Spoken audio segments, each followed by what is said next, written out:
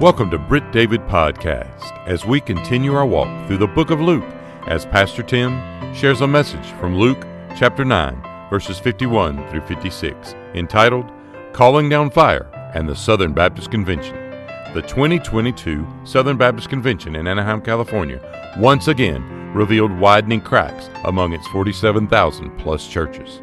To Tim Jones, it sounded more like James and John asking Jesus, "Lord, do you want us to command fire to come down from heaven and consume them, just as Elijah did?" Here's Pastor Tim. Amen. Thank you very much. You can have a seat. I sure am glad that you're here today. I sure am glad that I'm here today.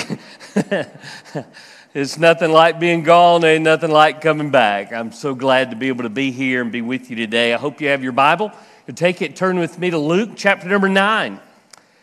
On this first Sunday back from Southern Baptist Convention, I don't think we could be in a more appropriate place in our Bibles today than where we are in our verse-by-verse study through the Gospel of Luke.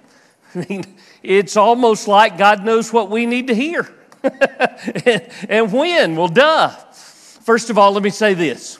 I am a Southern Baptist. I love being a Southern Baptist. I'm a Southern Baptist by choice. I'm a Southern Baptist by conviction.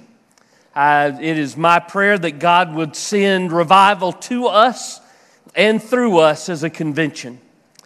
And yet, if you thought that the last passage where we were 2 weeks ago in Luke 9 sounded like a group of Baptists as they argued together over who was the goat, then you sure are going to find a group of Baptists gathered together in this passage today. And if you've ever been to a Southern Baptist convention in recent years, then you will, sadly, you'll say amen. So what I want to do is I want to take our passage today, and I do want to tell you a little bit about the convention, but I want to talk to you today about what we should do. Now, I don't mean just we as the convention. Yeah, there's some things for sure that we should do. I'm talking about what we should do. This passage is not written to a convention. This passage is written to people. This passage is written to people just like you who are trying to live out a godly life in this day. And so I want to give you today 5 courses of action about how to deal with this particular passage.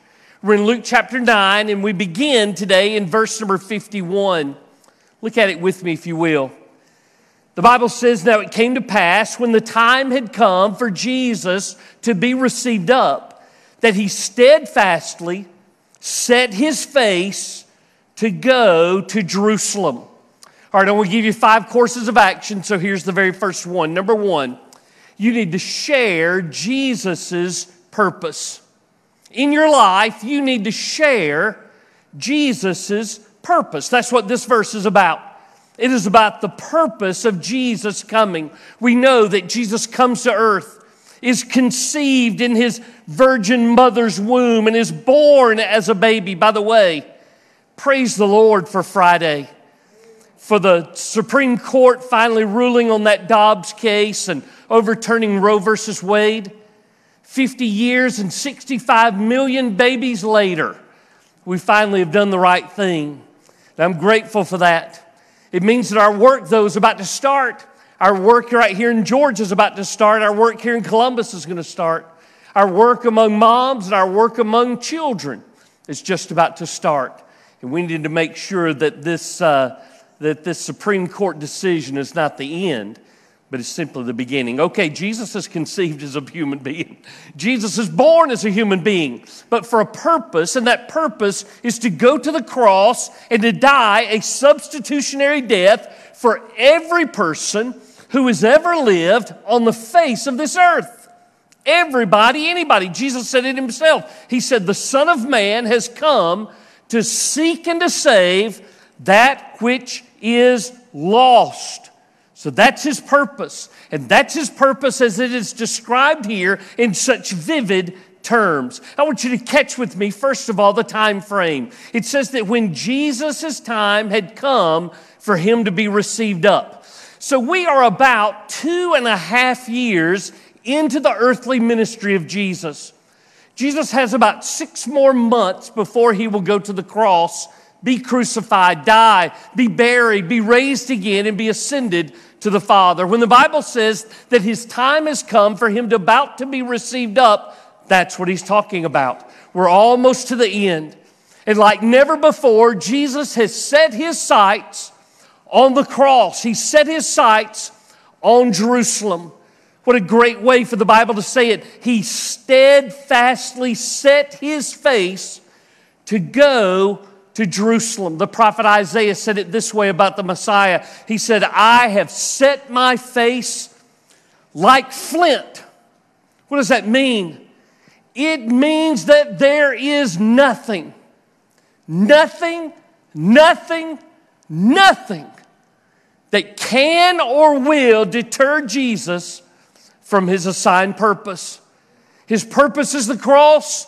He's going to the cross, and right now he is focused intently on going to that cross for you and for me. Boy, were we as resolute concerning the message of the cross as Jesus was in going there. When it comes to Southern Baptists, let me say this good word to you first of all. Despite where we are politically within our convention, and despite where we are theologically within our convention, as a whole, we as Southern Baptists are still committed to the cross. We're still committed to the substitutionary, sacrificial death, atoning death of Jesus, so that we are still committed to evangelism. We're still committed to seeing our baptisms rise. We're still committed to missions, both here and around the world. In fact, if you've been to a Southern Baptist convention, then you know that the very best part is when the International Mission Board gets up and has a commissioning service. Now, they'll do those scattered throughout the year. Boy, there's something special about being gathered together with 7, 8, 9, 10,000 Southern Baptists from all over the nation. Last week we had 55 families and their children that we commissioned, that we promised that we would pray for and that we would provide for. It's an amazing thing to see some of them come up on stage and be able to say, this is my name. This is where I'm going. And this is why I'm going. And their purpose matches the purpose of Jesus. You know, there's some who are able to come up on stage and we get to watch them and get a visual picture of what we hear. There's some, however, who come up on that stage and have to stand behind the screen, backlit. All you can see is them in shadow because they're going to some part of the world where it's not safe for them to have their face known, where it's not safe for them to have their name known. Did you know that there were 2 of those families where Paul Chitwood, who is the president of our International Mission Board, had to stand and read their testimonies without them present, without them even behind a black screen. Because the place that they go is too dangerous for them to be known, for even for their voices to be heard. That's the commitment that Southern Baptists have to missions and evangelism all over this world. I remember going to Germany and visiting our Southern Baptist missionaries that were there, Steve and Susan Jett. And Steve Jett, we stayed in their home and began to talk to him about what it was like to live there and what it was like to leave from here. And he said, I'll tell you what it's like for a missionary to leave from home. I'll tell you what it's like for our family to leave from here. He said Susan's family would call from time to time and check on them and check on the grandchildren. But usually it was the dad that would speak and not the mom. The mom would be in the background and you could hear her still over that receiver crying. And the dad would say, do you see what you're doing to your mother? You've taken those grandchildren halfway around the world. No wonder our missionaries feel alienated, isolated, and alone. Yet we are the ones who still hold the ropes. We're still the ones who make sure that they have everything they need, even if they can't get it from their own families. We send missionaries into this world. We send them to fulfill the great commission of Jesus, to fulfill the purpose for which He came. The lessons in this passage today begin with this course of action. Whatever Jesus' purpose is to be your purpose. If your purpose in life seems to be somehow different than the purpose of Jesus, then you need to yield and surrender your purpose, that His purpose might be your purpose, that you might be the man, the woman, the boy, the girl that God has created you to be. That's why you see opening that verse number 52, that it says, and He sent messengers before His face. We are those messengers. Messengers of the gospel of Jesus. Messengers of the cross. Gospel preachers, as we just sang about. Share Jesus' purpose. Number 2, your second course of action is simply this: serve in preparation. Serve in preparation. Look as verse number 52 continues. After it says that He sent messengers before His face, the Bible says, and as they went, who are the they? The they are the messengers. As they went, they entered a village of the Samaritans to prepare for Him. Once your purpose is Jesus' purpose, now you're ready to serve Him. And to serve Him in what manner? To serve Him in such a way that He is able to work. He wants to work. He is always working. He wants to work in the lives of people all over this world. People that look like you, people that sound like you, people that don't look like you, people that don't sound like you. He wants to work.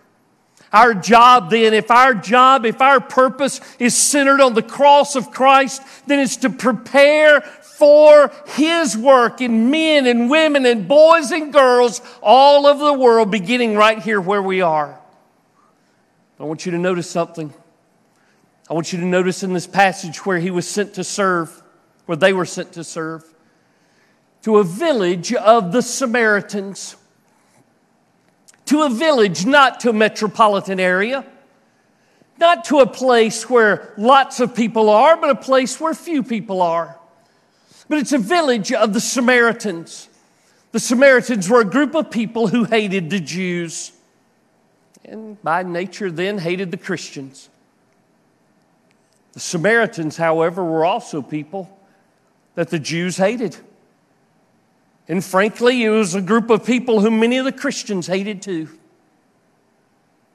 Jesus didn't promise to send you to serve in a happy place. He didn't promise to send you to serve in a place of your own choosing. He may send you to a place where there are people that you don't like. He may send you to a place where you cannot be known. He may send you to a dangerous place. That dangerous place may not be halfway around the world. That dangerous place may be in your own home. That dangerous place may be the place where you work. That dangerous place may be the place where you play. It may be a place where your message is not well received and where you yourself may never be popular. As we serve Him, there are difficult places and there are difficult issues that we have to serve through. In our convention, there has not been a harder issue to contend with than the one that entered the spotlight about a month ago when the Guidepost report came out concerning sexual abuse within the Southern Baptist Convention. I want to tell you something. The last 2 conventions have been more reflective of the Me Too movement than they seem to be by the movement of the Holy Spirit. Yes, we passed a creation of a list of sex offenders within Southern Baptist churches. Why? So that a pastor who is abusive in one context doesn't get to go to another context. We created that list, and there's really no way that we couldn't. But in my opinion, the creation of that and the passage of that was both rash and rushed. Two ingredients that usually do not combine for success. I agree with Gene Hillhouse. A couple of weeks ago, he said, just wait. The lawsuits are about to start piling up. With the passage of this and now the completion of our convention, I believe that's exactly what we'll see. Never mind that the Bible says that we should not look to worldly courts. We're going to do that anyway. Why are we going to do that? Because by and large, we act more like the world than we ever do the church. It's a sad state of affairs when these things happen in the first place. It's sadder still how we react. Let me clear up something for you who may not be aware of this. When I mention the Guidestone Report, I'm not talking about that little magazine that comes out every month that's filled with bad theology and positive motivation. I'm talking about a group that's called Guidepost Solutions. Southern Baptist Convention, through our executive committee, hired them to look into this issue. Did we need a third party? Yes, absolutely. Did we need Guidepost Solutions? Absolutely not. You may have seen in recent weeks how they are tied to the LGBT movement. And not only have we gone in search of a worldly system to fix our spiritual problems, we've used cooperative program dollars to do that. Monies that people just like you and me gave for missions and for ministry. I want to just tell you, I don't like my money being used that way. We said we did that as servants and as service to those who are the victims of abuse. But I'm telling you, sitting in that room, it didn't feel that way. Sitting in the room, it felt worldly. It felt ugly. It felt political. And I don't think we did any justice to the victims. The ones who were there to look for their 15 minutes of fame got it for sure. But I'm not sure in the long run that we really did what was necessary for them. We seem to be far more concerned about how things would read in blogs, and on Twitter and Instagram and Facebook. In the previous convention and in this one, somebody stands up to say, we need to remember the world is watching. Man, we need to remember Jesus is watching. If Jesus says one thing and the world says something else, then it doesn't matter what the world has to say. Let God be found true and every man a liar. Have we forgotten that we are servants? That you and I are to serve the purpose of Jesus? To serve His cause, to serve His ministry, to truly serve other people, even when it's difficult. That's how you prepare the way for Him. That's what Jesus is calling on His messengers to do in this passage. It's what He's calling on His messengers to do today. Prepare the way that men and women and boys and girls may come to Jesus. That's what we're to do. Number 3, scrap your own pathway. Just scrap it. Look at verse 53. But they did not receive him. Who's the they this time? The they this time are the Samaritans. They did not receive Jesus because his face was set for the journey to Jerusalem. These people in Samaria rejected Jesus, but we don't have to wonder why. The Bible tells us so.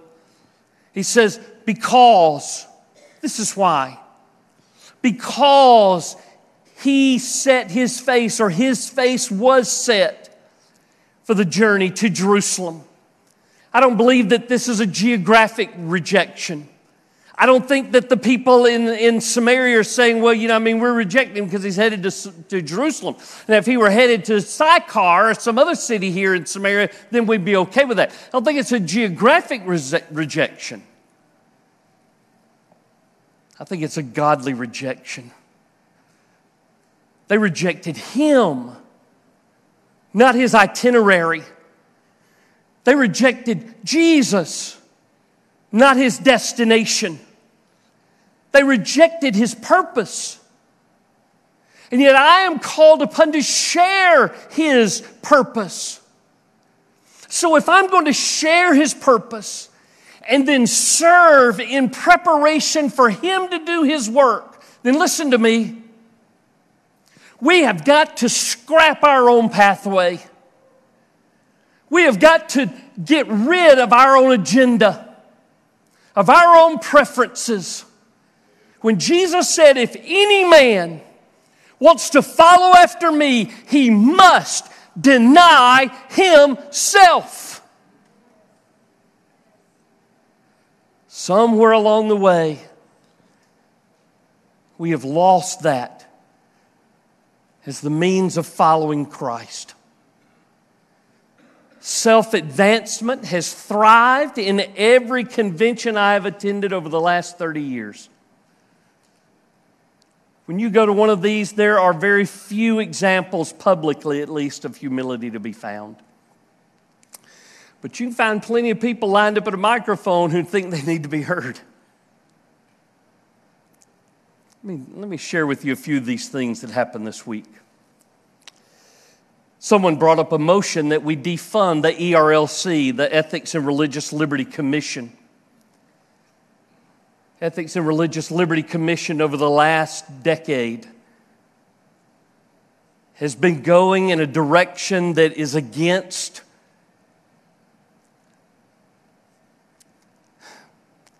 let me just say, our conservative Baptist movement. It's not in the direction that I'm in. It's certainly not in the direction that our church is in. As a trustee of the ERLC at the time, what I noticed was that they are getting ready for this day. They receive 1.65% of the Southern Baptist Cooperative Program budget. They have poised themselves to operate outside of that. We did not vote that way, though I voted that way this time.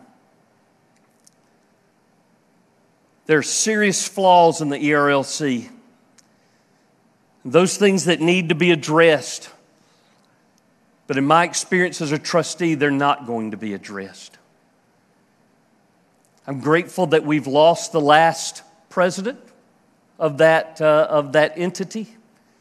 I'm looking forward to who the next one might be. And my prayer is that he'll walk in the steps of Richard Land. North American Mission Board. At one point, one of the strong arms of the Southern Baptist Convention has not exercised according to its purpose and has atrophied over the years. Primarily do two things: focus on urban areas and church planning. It's not to say that those things aren't good. Those things not only are good, both of those things are important. But we have neglected so many areas. One of my pastor friends said that they are continuing, these are his words, continuing to look for something to prop up their reason to exist. And so they designated $4 million of your dollars to the sexual abuse program. They want to give money and place their hand in BCM work, which, by the way, I'm very interested to see how that goes. Lifeway couldn't do it, and our state's not doing a very good job either. So let's see what NAM can do when it comes to reaching our college students. I do like the resolutions that came up that said that we're going to rightly pay attention to our rural areas in America. And also like the fact that we're going to rightly evangelize Native Americans. Both of those were under the purview of North American Mission Board, and I'm glad to see us getting back to those quests. Join us tomorrow as Pastor Tim shares the conclusion to the message from Luke chapter 9, verses 51 through 56, entitled, Calling Down Fire and the Southern Baptist Convention. Pastor Tim would love to connect and share with you about a personal relationship with Jesus Christ and how you can know that Jesus is your Savior and Lord. That address is churchoffice@brittdavid.org. We are located at 2801 West Britt David Road, Columbus, Georgia, 31909. Thanks again for joining us here on Britt David Podcast.